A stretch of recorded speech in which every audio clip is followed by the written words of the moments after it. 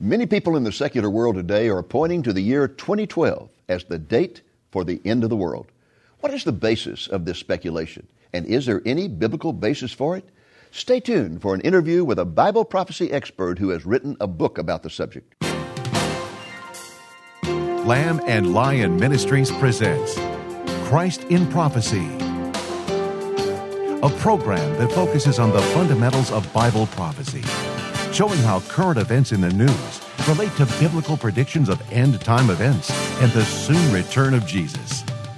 Now, here's your host, Dr. David Reagan. Greetings in the name of Jesus, our blessed hope, and welcome to Christ in Prophecy. My colleague Nathan Jones and I are delighted to have with us a very special guest, a Bible prophecy colleague named Mark Hitchcock. Welcome, Mark. Glad to have you here. Thanks for having me. It's a great blessing to be here with you all. Well, it's always a blessing to have somebody from Oklahoma come down to Texas to get enlightened. That's right, it is. Yeah, that's right. I spent 3 years, that's where I came and got all my spiritual enlightening at Dallas Seminary, but I had to take it to the heathen back up north. Okay. Well, Mark is the pastor of Faith Bible Church in Edmond, Oklahoma, and is a prolific writer about Bible prophecy. He is also a much in-demand speaker at Bible prophecy conferences all over the nation. And I'm also glad to have with me Nathan Jones. Nathan is going to help me with this interview. He's our web minister here at Lamb and Lion Ministries and one of our evangelists. And in that capacity of web minister, he spends 5 days a week on our website responding to questions from people literally all over the world. Nathan has also established himself as a very well-recognized writer about Bible prophecy topics.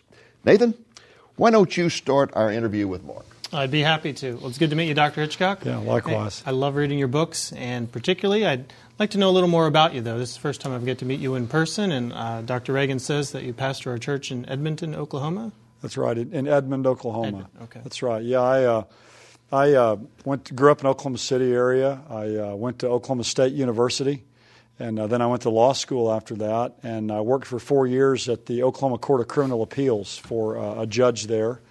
And then I left there and went to Dallas Seminary, and I came back to Edmond, Oklahoma, where I've been the pastor of Faith Bible Church there now for 18 years. It's hard to believe it's been that long. Well, that's a fascinating background, Mark. Very similar to mine. You know, I was a professor of international politics for 20 years before I went into the ministry, and here you are with a law degree and now a pastoral experience and all. When in the world do you find time to write all these books you write? Well, the church I'm at is a great group of people, great elders and leaders there, and they really encourage me to do the work that God's called me to do. And so, I preach on Sunday mornings, on Wednesday nights there at the church, and just take a couple of days a week and spend time writing. And I got my PhD at Dallas Seminary. It took 9 years. I went back and forth and did that in my spare time. So, well, I know people have been working on them for 20 years. That's right, yeah. Why Bible prophecy? I mean, being a lawyer, what got you really into that? Well, I got interested in Bible prophecy really as a young man. I was about 12, 13 years old. Late Great Planet Earth came out in May of 1970. When I was 11 years of age, and the people in the youth group, my sister was a couple years older than me, all these young people were reading this book. And I remember reading it, and at that time, I remember even as a boy picking this up and understanding, this really has to do with what's going on in our world today. And like a lot of young people, that was kind of dormant in my life for a while. And then in my early 20s, when I began to study the Bible, I just realized there were large portions of the Bible I had no idea what they were about. And I came to see that if I was going to really understand the Bible, I had to understand Bible prophecy. So that's really what got me interested. What I would really say for myself is I have a love in Bible prophecy, but really I love the Bible. And to me, if you love the Bible, and almost a third of it's prophecy, then you're going to love prophecy. So I don't consider myself someone who's necessarily in love with prophecy. I just love the Bible. And well, tell me, now that you have become a Bible prophecy teacher, lecturer, writer, and so forth, and you look back on your life, how would you say that legal training has helped you? Well, when you go to law school, you learn how to examine things, examine evidence, not just take what people say at face value, to look at it, to examine it, to think critically about it. And I think the experience I had in law school, and then also, it shows God's providence in our lives. I went to work for a judge and basically worked with him researching, writing opinions for him, and had no idea that I was going to become someone who wrote books. And you can look back in your life, probably a lot of people can, and see how God was really guiding and leading your life every step of the way for what He ultimately wanted you to do back when you didn't even know it. Same thing happened to me. I ran from the Lord for 20 years. You weren't running, but I was, because the Lord had called me. And I said, "Here am I, Lord, send anybody but me." And when I finally came to the end of myself and said, "Okay, Lord, I'm tired of this," He handed me a ministry in Bible prophecy. And for 20 years I'd been teaching international politics. And Bible prophecy in the end times is all about what? International politics. So even when I was running, He was preparing me for what He wanted me to do. Yeah, and that's wonderful to look back on our lives. And I think that's an encouragement maybe to parents watching for their children, or maybe young people, thinking about, what does God want me to do? Just follow what God's showing you to do along the way, and He'll be preparing the path for you. Amen.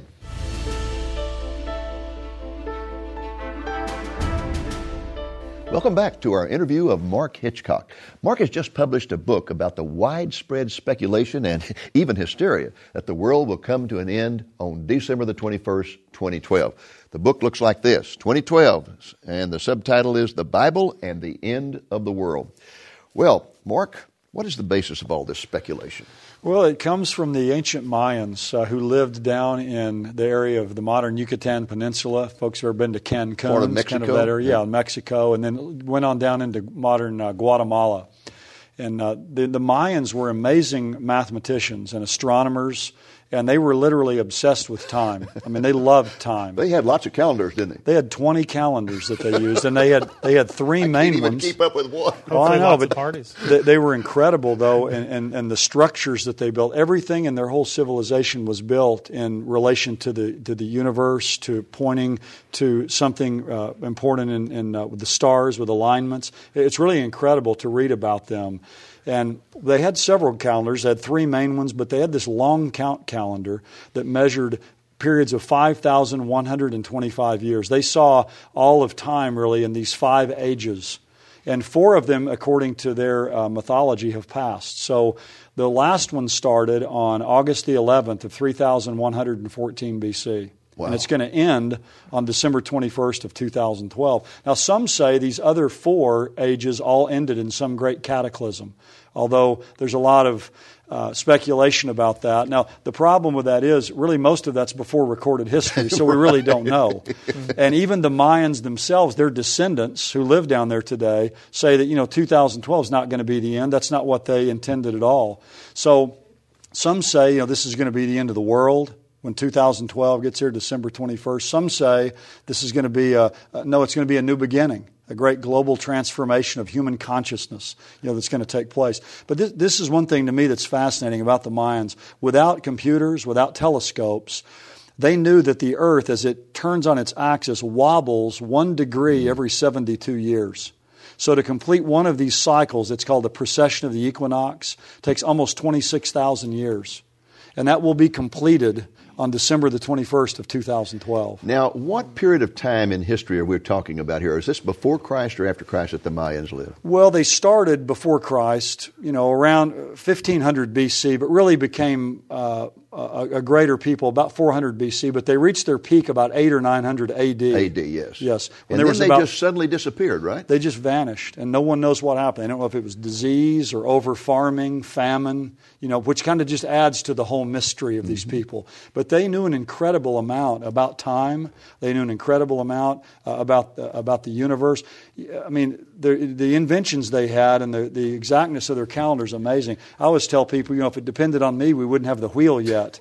I look at these people and the incredible advanced civilization they had. But isn't all the speculation about some sort of cataclysmic event, can't all that really be traced back to one individual who began to write articles about this and it's all just speculation? Yeah, Jose Arguelles, back in 1987, came out with a book called The Mayan Factor. Who is one weirdo. Yeah, he is one weirdo. They had the harmonic convergence, that they talked about at that time. New Age. And really the underpinnings of this whole 2012 phenomenon really are New Age. Yeah. In fact, this has been called by some the New Age eschatology, or the end time view of the whole New Age movement. movement. So just like the other religions of the world all have some view of how things are going to end, this is kind of the New Age viewpoint. But it's fascinating that the Mayans themselves never said any of this. Yes. It's kind of popular culture that's caught on. Of course, the movie that's out on this, the most expensive movie ever made on 2012, is really feeding this. And I think the other thing that's feeding this, there's a lot of fear out there today in our culture, a lot of uneasiness about But would it be things. true to say that there is not one single Mayan expert, academic expert in the world, who agrees that this calendar marks the end of the world? That's correct. There's not one. And scientists at NASA and others, say, none of this galactic alignment is going to cause the end of the world. It's all being driven by people, really, again, from this New Age background. But there are hundreds of books out there. If you put in 2012 into the world, you get 18 million hits last time I checked on Google. That's how much it's out there. And it really is causing a lot of fear and anxiety in the hearts of a lot of people. Well, your mention of galactic alignment reminded you were asking a question beforehand about other factors. What was it? Yeah, the Mayan calendar, I definitely hear that tied to the 2012 end time scenario. Right. But I've heard some other things too. Is the Mayan thing just the only factor? Well, it's the basis really of all of it, but there are several other things that apply as well.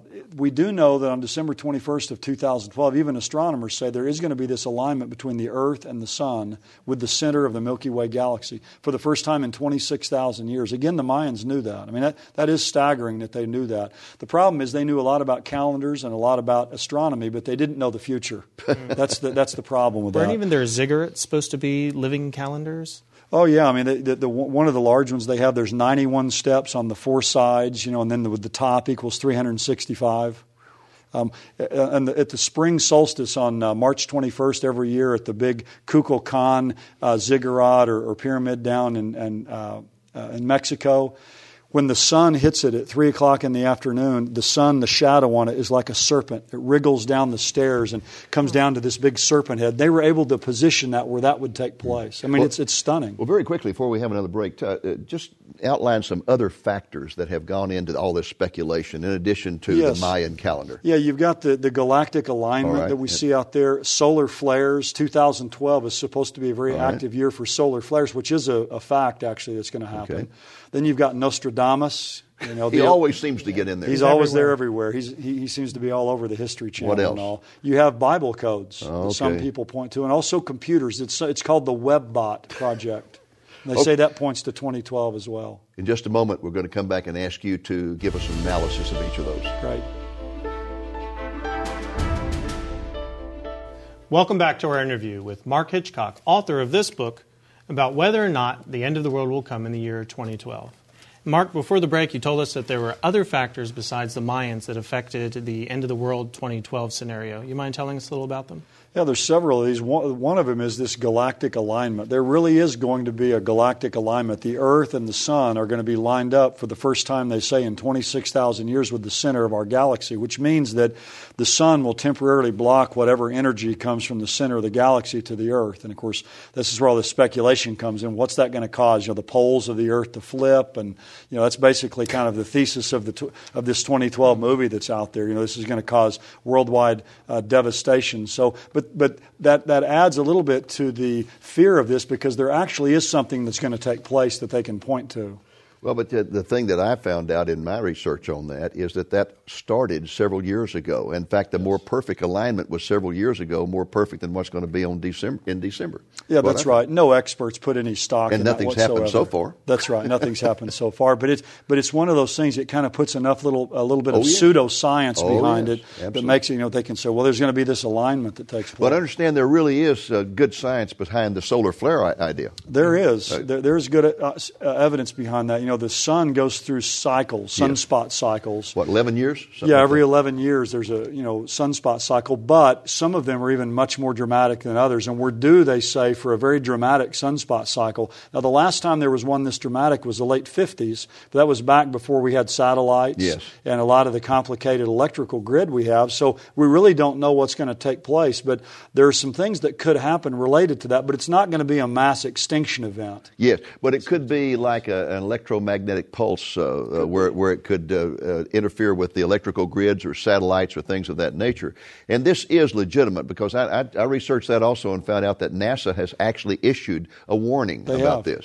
That's right, and we need to take these things seriously. And one of the points we need to emphasize is I'm not saying that there couldn't be something that happens in 2012. Every year there's some unusual things that happen, but it's not going to be the second coming of Christ, and it's not going to be the end of the world. That's the thesis I have. But the Earth is protected by our atmosphere from the solar flares, right? It's not like they're going to erupt and melt the planet or anything like that. No, that's right. It's at most it's going to be these disruptions. Now, how large they will be, no one knows. I mean, if there's enough disruption in electrical grids, it could be significant. But again, it won't be a mass extinction event, everyone's saying. Well, somehow or other, Nostradamus always seems to sneak into anything cataclysmic. How has that happened on this?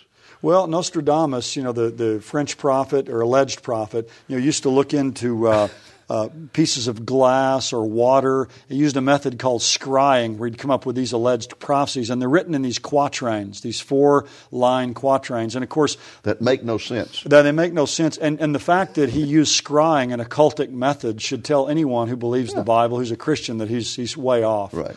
But these quatrains he writes are very vague. They could apply to all kinds of situations. After the event. Yeah, it's kind of like the old saying, even a clock that doesn't work is right twice a day. You have enough of these statements out there, but the problem with Nostradamus is they're so vague, but he did actually give one very specific prophecy. He said the 7th month of the year 1999, the great king of terror would appear in the sky and the king of the Mongols would come forth. Well, that didn't happen because we were alive then. So we know that at least on that account, where he was very specific, that he was a false prophet. So I don't think we should put any stock whatsoever in anything Nostradamus has to say. Well, I would agree 100% with that. I did a lot of research on him one time, and I found that I would read those quatrains. They made no sense whatsoever, but people would see all kinds of things in them after the event. Found out something else, too, that you probably know, and that is that when you're looking for quatrains on the Internet by Nostradamus, you have to be very careful because quite often his followers rewrite them to make them say what they want them to say, and there's all kinds of false quatrains on there. That's right. Yeah, after 9/11, there were several false quatrains, the two towers, but then they went and added other things to make it fit even better. Well, I understand there's been a new book found by him that he had written and actually illustrated that has not really been released to the public yet, and they're speculating that in this speculation that there are prophecies about this 2012. Yeah, it's called the Lost Book of Nostradamus. In fact, you can get on the Internet and look and see these drawings there, and that's where they say he points to 2012. But the problem is they look at these intricate drawings and they'll say, now this means this, and this means this, and this means this, therefore it points to 2012. But if they're wrong at one point along the way, it's like a house of cards. It comes down. Right. It reminds me back in the 80s, Orson Welles did this big special on everything Nostradamus said, and he predicted JFK getting shot and everything all the way up to whatever that point where Orson Welles did that show. Then he made a big deal, look into the future. And he had, world cataclysm in the late 80s and the destruction of the world in the 90s. Nothing has happened since. Yes. But what always confounds me about Nostradamus is the fact that the world will give him so much significance and importance to vague statements that have no meaning whatsoever, as opposed to precise, specific prophecies in the Word of God about the future. They're being fulfilled before our very eyes, and the world just ignores them. That's right, and there are hundreds of prophecies in the Bible. In fact, Dr. John Walvoord said there were 500 that have been fulfilled. So the Bible has a verifiable track record we can put to the test. Yes. Predicting Cyrus 100 years before he was born by name, and yet people will turn to Mayan calendars, they'll turn to Nostradamus instead of the Bible, and it really shows the heart of man and the blindness of man. It really does. Prejudice against God. And people also don't seem to be aware that when you start talking about Bible prophecy, they say, oh, well, that's all that stuff about the Messiah, and you just read that in there. But they don't understand that in addition to Messianic prophecy, there are hundreds of prophecies about nations, about individuals, about cities, towns, and so that have been fulfilled already. Yeah, it's a verifiable track record we can look at, and the Bible really proves to us itself, it's self-authenticating that it's from God. Well, speaking of the Bible, that brings us to another of these factors that people point to concerning 2012, and that is Bible codes. Tell us about that. Well, what they do with Bible codes, and this was a huge phenomenon a few years ago, a lot of fury about this. They take the first 5 books of the Old Testament, all the Hebrew letters, and they search using what's called equidistant letter sequencing for clues there. And but the sequencing or the skips can be up to 500 letters. Mm-hmm. Get something eventually. Yeah, they find these codes or things hidden in there. And the problem with that, they've done that with Moby Dick and with War and Peace as well. But it's much easier to do in Hebrew because you don't have vowels. That's right. With. It's a lot easier to do. The problem with, there's a lot of problems with Bible codes, and I talk about those a lot in the book, but a couple of the problems, one is Jesus didn't ever use this. You had to have computers to do it, which means this was hidden to people before that time. And the other problem with Bible codes is, to me, is it's an exercise in Monday morning quarterbacking. They come along and tell you these things after they've already taken place. That's right. Yeah. And the Bible codes. Back in 2006, when Michael Drosnin wrote the original Bible code book, he said 2006 was going to be a time of nuclear holocaust, Armageddon. Well, it didn't happen. Now in Bible Code 2, he says 2012 earth annihilated appears in Bible code. So he is claiming that's in the Bible code. Yeah, the 2012 earth annihilated, but he already made these big predictions for 2006 that didn't happen. So again, it's like Nostradamus and these others. They come up dry and they're wrong, but they want us to believe the next prophecy. Like the fellow who wrote the pamphlet, 88 Reasons Why Jesus is coming back in 1988, and then he wrote another one, 89 Reasons Why He's coming back in 89. That's right. And neither one of those books are selling too well today either, by the way. No, I have a technical background and on the web and building websites and stuff like that. And then your book was explaining the WebBots project. Mm-hmm. And yeah, what is a WebBot? I mean, what is a I know what WebBots are, and I know search engine optimization, stuff like that, but the WebBots project sounds crazy. Well, with this WebBot, and I'm the most technologically challenged person in the world, so someone else could explain it better than I could, but they send out these web robots that go out, they call them crawlers or spiders that go out, and they're to go out and find certain information and to bring things together that are related to one another. And supposedly when they do this on the internet, it was originally created for economic forecasting, but which they probably haven't been very good at, obviously. But when they send these out, they're getting all this feedback of 2012 being this ominous, important year. But the big problem with that is all the information in the internet was put there by people. Yeah, we generated it. And a lot of it is incorrect. This is prophecy by majority vote. It is. So you said put 2012 in. Well, most of the articles are about the end of the world in 2012, so the end of the world is going to occur in 2012. That's right. It's self-fulfilling. But they claim they can kind of tap into the pre-conscious out there, and forecast this. But again, it's kind of a grasping at straws again when we have the Word of God that really does tell us the future.